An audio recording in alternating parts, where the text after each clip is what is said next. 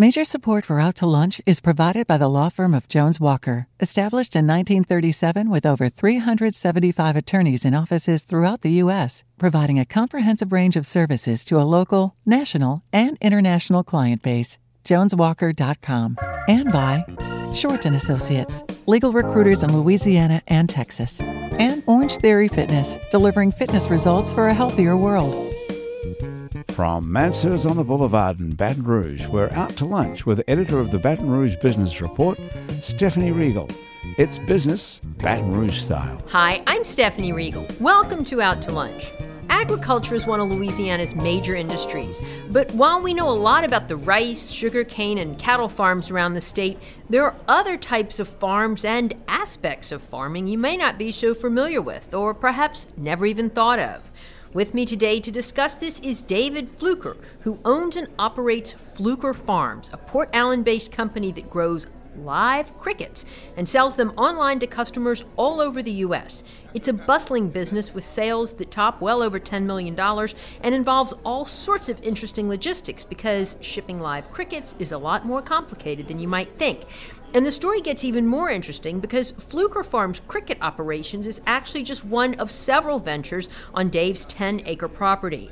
In recent years, he has cultivated several startups at the farm, each of which run independently but share some back-office functions. They include Rue Brands, a home accessories designer whose owner was on this show a while back, and Liquid P2P, and some others that we look forward to hearing about. Dave, I love your story. It's so cool. Thanks so much for being here today on Out to Lunch. I'm glad to be here. Thanks for having me. Also at the table with me and Dave is Bob Danka, who works in a field vitally important to farming. Bob is a research leader and research entomologist at the U.S. Department of Agriculture, who specializes in honeybee behavior and pollination. And without pollination, of course, we wouldn't have crops. And there are some very serious problems facing bees and therefore agriculture, which is what makes Bob's work so important.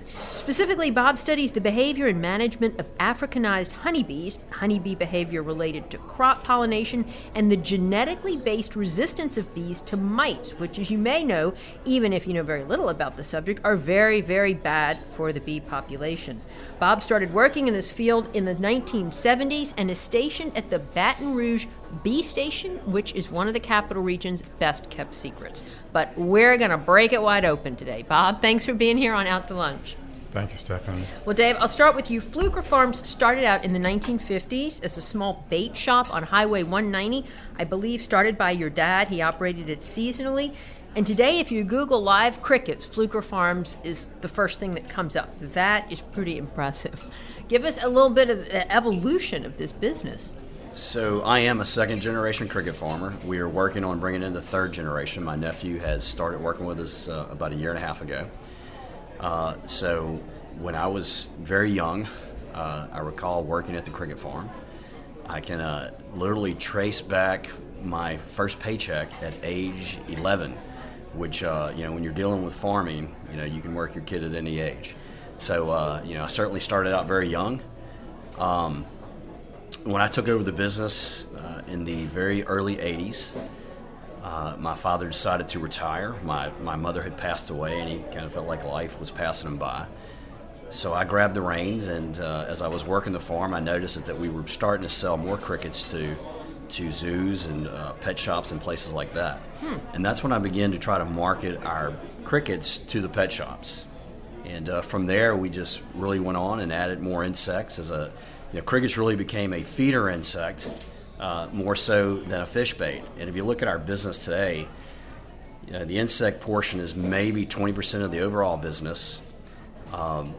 Feeder insects are probably 98% of that business, and a small slither would be for fish bait. It's very common today for people to have pet lizards, or so maybe they have hedgehogs that'll eat crickets. Just different animals will add insects to their diet. So and it's very popular for people to have bearded dragons and such, and those types of animals. They all eat crickets. Interesting. And you all breed them and sell them, and we'll get into the logistics in a minute. Sure. Yeah. We have a cycle coming off every week. So every week there's a brand new cycle of crickets, and it takes about 5.5 to 6 weeks for a full cycle. Okay. And once they're fully matured, we will take that group and we'll lay eggs, and we start the cycle all over. So like each week you got a different age, and we sell them at all various sizes. Some people have a small lizard, they need small crickets. They have a big lizard, they need big crickets. Who knew? All right, well, I want to hear more about it, but Dave, while you're working with crickets, Bob, you work with bees, and your lab is very well known the world over for its work in developing this bee that is resistant to mites. Probably a lot of people in Baton Rouge, though, don't know about it. What's going on over there? Where are y'all even located? What kind of operation do you have? So this is a lab associated with the U.S. Department of Agriculture in the research arm. We're located a few miles south of LSU on a Ag Experiment Station. We've got this great partnership with LSU. The lab, interestingly enough, in some form has been around since 1928. Really? A very long time. We've been out on Ben Hur Road at this present location since about 1970. Since I've been there, which is since 1983, we've gone through a series of research projects according to the problems that are facing bees at that time. So you mentioned killer bees at the beginning. I came here specifically from Pennsylvania to do work in Venezuela on Africanized bees. And unfortunately for the beekeeping industry, it's literally been one problem after another since I showed up. It's benefited me. You're bad But luck. it's an amazing string of research topics that I've had to cover. And do we know why bees have faced so many challenges over the past few decades? It's really fairly simple. Most of the challenges, the biological challenges, are exotic pests which have come here from various places, Europe, Asia, Africa. The loss of habitat, just because we develop more and more property, and evolving pesticide pressures. So those things combination, yes. Trifecta, huh? So the mite-resistant bee strains is your specialty. And I remember we started hearing about this in the lay community. We started hearing about this mite problem just a few years ago, and it's bad. It's threatening agriculture and crops. Yeah, this particular mite is the second one that's a big problem. This one came from Asia by jumping species from a bee that's native there onto the bees we use, and then quickly got distributed around the world. A couple things are rather amazing. The mite is found in bees everywhere except Australia. And, for example, here in the United States, you can assume that the mite is found in every colony of bees. It's a constant threat. Wow. And so you're trying to genetically modify them so they will be resistant to it rather than come up with a chemical that would kill the mite. Yeah, the lab got involved in this sort of research 25 years ago. So it was both first a scientific challenge and now sort of a technology transfer challenge. And we're still not there, but we're making good progress. All right, I want to get back to the tech transfer in a minute. So how is the cricket market, Dave? I mean, you mentioned there are more and more people that have these exotic pets that will eat them. But I mean, how big of a market is it, and how large of a presence are y'all in that market as a player besides just having really great SEO on Google? Yeah, we have worked hard for that Google SEO, I got to say. To be honest about it, we are probably not anywhere near the largest farm. When I started out in the very early 80s, crickets were about $15 a thousand. $15 per 1,000. Fast forward okay. to today, and crickets are about $18 a thousand. Wow. So, to be honest about it, we have worked hard to try to go a different route and sell smaller quantities direct to the consumer. So, we can sell 100 crickets and they're like $9 a thousand. So you can see how that pricing is different. Sure. So when you look at crickets, there is a large and growing, a demand on the pet side for crickets. But I think if you look far into the future, the growth is actually going to come on the human consumption side. It takes very little space. That's right. It takes very little. You're talking about eating them? I'm talking about eating crickets, yes. And actually, when you roast them, it's got a nice, a nutty smell. They taste kind of malty when you grind them up. So you've done this a lot, I guess. I have had my share of crickets, yeah. We actually sold a chocolate-covered cricket probably back in the 90s. And we were doing a trade show, and my father wanted to bring people to our booth at this pet show, and so we did a chocolate-covered cricket, and we got some, a lot of people at the booth, and I said, you know what, why don't we put a button with that? So we put a button that said, I ate a bug club, Fluker Farms, and we added it to the crickets, and people just mobbed our booth. I mean, there was a line there. So we said, hey, this is a product. So, we brought the product to market. The ad company for Hewlett-Packard saw it somewhere that was out on the East Coast, and next thing you know, I'm doing a national ad campaign for them on their printers. So it was a very interesting story. Yeah. But the human consumption, where's that going? Like, on the I'm human not seeing consumption ads side, for yeah, it around town yet. So in about 30 years, there's going to be a food crisis worldwide, and when you look at certain types of animal protein, it takes a lot of land, a lot of feed, and a lot of water to grow beef. Back it down to chickens. It's not quite as bad as cattle, but it's still a lot. Now, when you bring that down to crickets, it takes very little feed, very little water, and a very small footprint, and you can grow a high protein source food that's in our world right now. I'm sure it's, or at least in the U.S., we don't consider it a food, but it's a growing sector. So interesting. And crickets don't get mites? We do have some mites, really, but the biggest issue that the cricket industry has faced about, and I may be off on my time frame, but we'll say 10 years ago, there was a cricket virus that was a species specific that actually started wiping out growers within our cricket industry. No one is sure exactly what the vector was, but once you got that virus, it was over. So I've got to give kudos to the guys at APHIS. I've never seen the U.S. government work so fast. We put about 25 cricket farmers on a conference call, which was kind of funny in itself. And we started talking to the guys out at APHIS, and we were able to fast track a different species of cricket.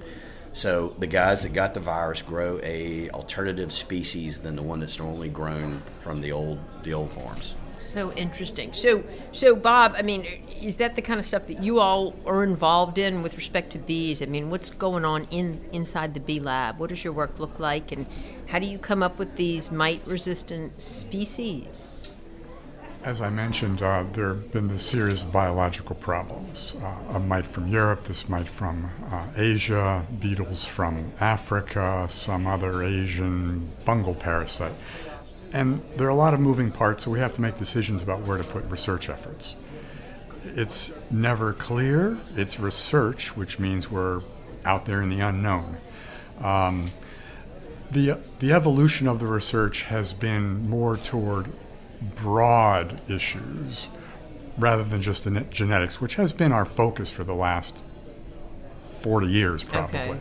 So there is a lot of work now, for example, on viruses, on fungal problems, and these other issues, not just bee genetics. In terms of breeding bees for genetic resistance to a problem, on one hand, it's kind of simple. Bees are pretty amenable to breeding, and not all animals are like that. Mm-hmm. On the other hand, you have to get into the details of bee reproduction to understand how difficult it can be to be a breeder. We don't even know how many honeybee queens are made a year for the industry, but it's probably millions. Right. And the folks who distribute those queens really don't do much breeding, so they rely on a research organization such as us to provide some feedstocks in some cases. So that's really our customers. You all breed them. Oh, sure. The Bee Lab is functionally a commercial beekeeping enterprise. We manage probably 800 colonies of bees, so I get stung by bees every day. Do you really? Sure. And you suit up, I guess, in the big beekeeper not gear? Much, no. Not much. The big beekeeper gear spells novice very quickly.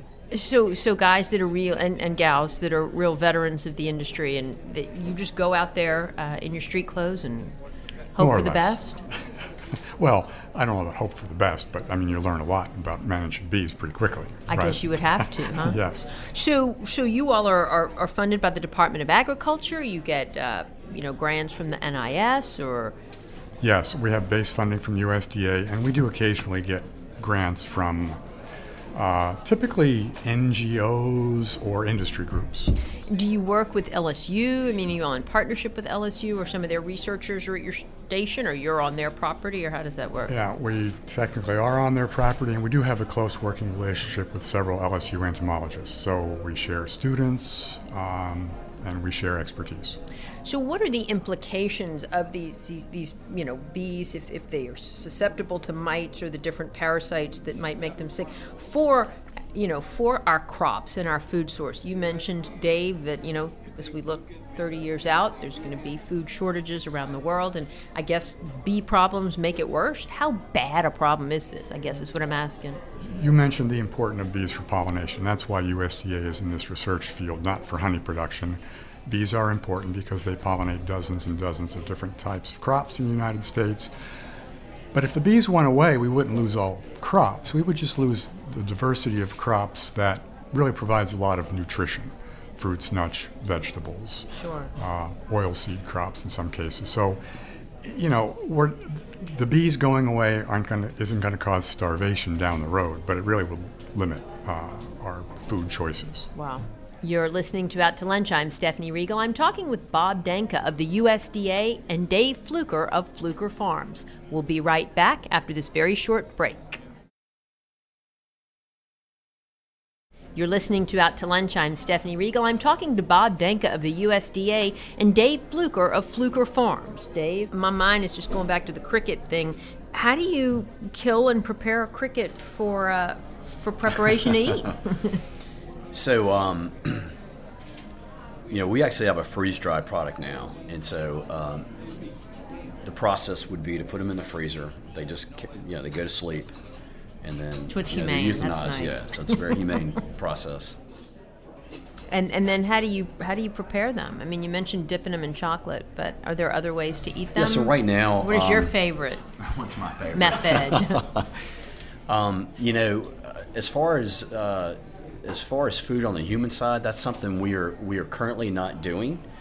We are preparing for that.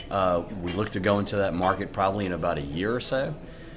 Right now, we can barely, keep up with our freeze-dried crickets. So, there was a long time ago, we used to have a lot of surplus crickets because they've got such a short lifespan, and that once they hit about 7 weeks old, you really can't sell them. And so, we used to take big old barrels. Because they're at the end of their lifespan, in other words? Yeah, they get old. They really don't live past 2 months, especially in the stressful, when you stress them out, they only live about 8 weeks tops. Not happy. No, they'll live longer, but you'd have to keep them isolated. But in a cricket farm, a commercial rearing environment, they just don't live as long. So there were times that we would just take big old trash cans full of crickets. I mean, probably like 100, 200,000. And either go give them to somebody that had chickens or bring them to the river and let the fish eat them. It was such a waste. And I got to thinking, it's like, man, there's got to be something, something we can do with these crickets. So, we started freeze-drying crickets. And so now we actually buy surplus from several of our, cricket farms that are, we buy from Armstrong and several others. And we take their crickets and we freeze-dry them, and then we actually... It's a product on the shelf. You can find it at most pet shops and lots of stores. And how many are you selling? Like a month or a year? What kind of volume are y'all doing? Of freeze-dried crickets? Of both. Yeah. So on the freeze-dried side, we actually freeze-dry about 10,000 pounds a month. On the volume of crickets, we sell several million weekly. Several million weekly? Yeah, we ship out probably over 3,000 packages weekly through FedEx and also the Postal Service. Wow. So what logistics are involved in shipping crickets and bees? I just can imagine that logistically it's challenging. It's not, surprisingly. You can put those few bees in a box, put a stamp on it, and ship it anywhere across the country. And they stay alive? Yes. Just put little air holes in it? Air holes, worker bees to take care of queen bees, not a problem. Sprinkle a little food and... Dave mentioned something earlier about the U.S., so we can move bees pretty readily around the United States. It's very difficult to import bees or export bees from the mainland U.S. Within the U.S., though, something that people are often surprised about is how much bees get moved around on trucks. Yeah, I bet so. Particularly for pollination, but also for honey production. So in terms of moving bees on that scale, a commercial beekeeper in Louisiana will put roughly 450 full-size colonies on a flatbed trailer, and in 3 days they'll be in the Central Valley of California to pollinate crops. So when we see the big rigs going down the street, we are down the highway, we don't know what's on there, but it might be bees, huh? It could be on the lawless highways. I'm glad you're reading. Do they need to be climate controlled? Is there any concern for that? Yeah, bees easily overheat, so they just need ventilation, essentially. Okay. And Dave, what about the crickets? Because I know the crickets, we did actually used to have a little frog, and I would buy crickets at the neighborhood hardware store. And Right. sometimes when you opened the box the wrong way, they would get all over the bedroom. That they will. Crickets, we ship in a screen box, so the box is ventilated. And then we take egg dividers, right? And if you take an egg divider and if you turn it just right, you can make this honeycomb shape, kind of like bees, right? And that gives them crawl space. So with that, crickets will last anywhere from 3 to 7 days on a shipment. Okay. So they're a little bit delicate. I mean, you can't be too rough with them, but Somewhat delicate, but they're fed and watered and ready to go. I mean, it's not a big issue to ship crickets. I mean, if you're shipping in the middle of a heat wave, it can be somewhat challenging. And honestly, we have to monitor the weather during the winter. And if it drops below certain temperatures, we just won't ship. We look at the transfer point where the crickets are transferring, and we look at the final destination. okay. Now, A Bob, just a minor example. Last week I was working with bees in North Dakota. I put a package of bees in UPS system on Thursday, and they were here Friday morning, and I put them in colonies. no kidding. Yeah. It's pretty efficient. I want to go back to something you mentioned a few minutes ago. You said something about tech transfer. What about the business side of your research? I mean, are you all able to patent or license the technology, monetize it? How does that work? Short answer is no. Generally speaking, breeding products aren't patentable, so we've never engaged in that. We may have some spin-off biochemical things or some other aspects, but not the genetics, no. Okay.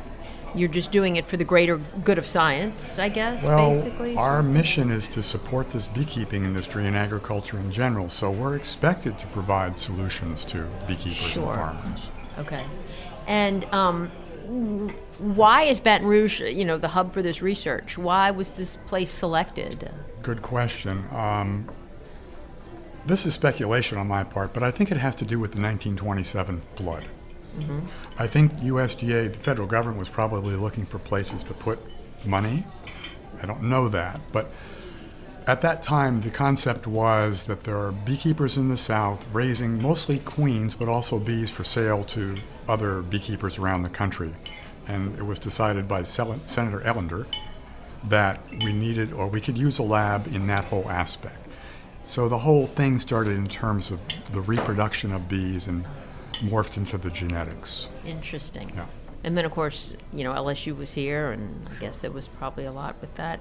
Dave, at your farm, there's a lot going on besides just the crickets, and that's another interesting aspect of the Fluker Farm story that we didn't really get into, but you've sort of used that property as an incubator for lots of startups.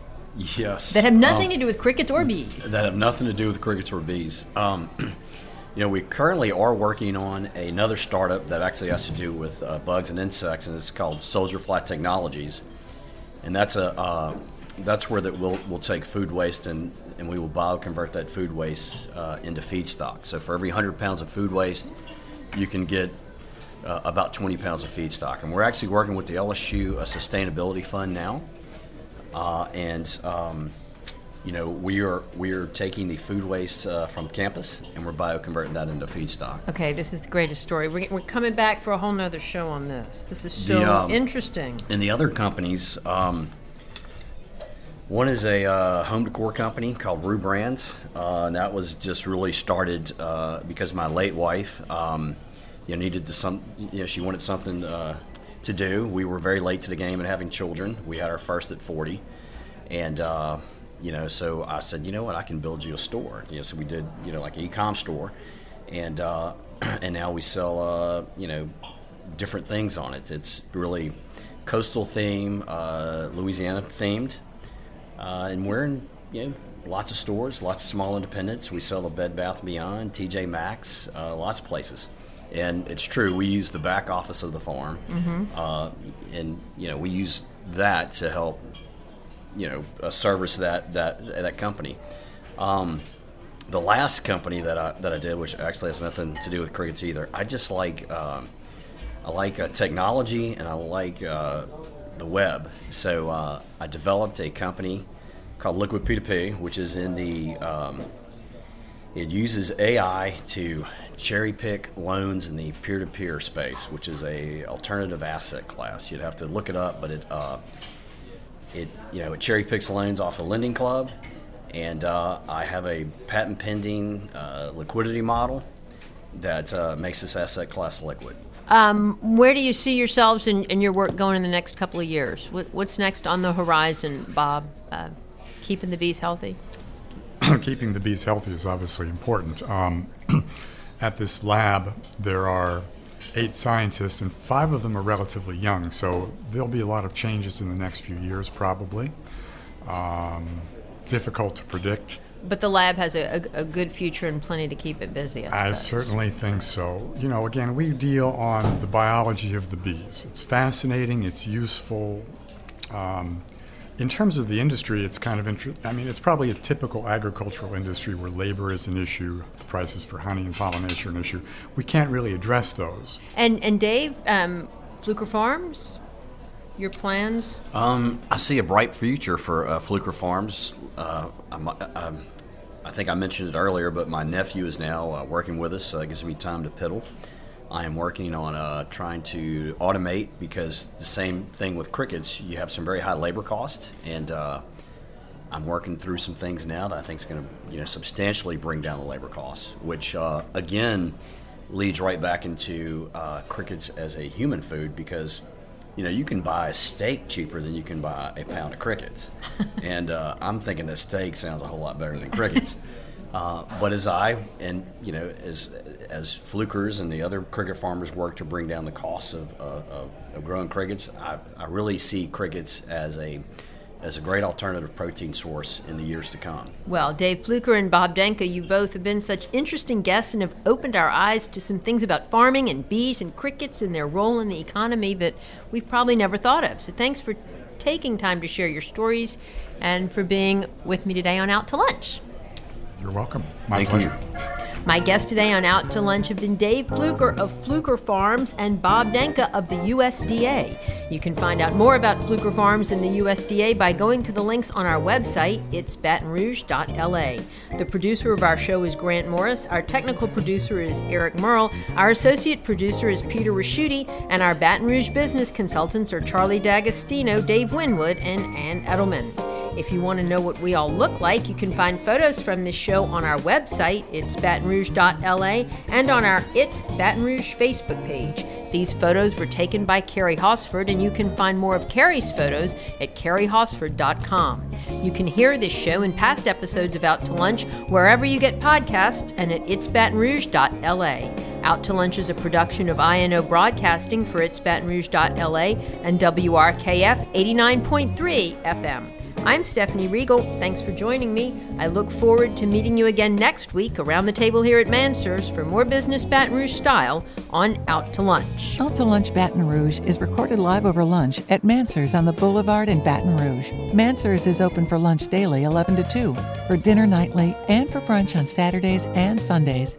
Mitchell Foreman wrote and performs all the music on Out to Lunch. You can hear Mitchell's music anywhere great jazz is sold or streamed, and at mitchellforeman.com.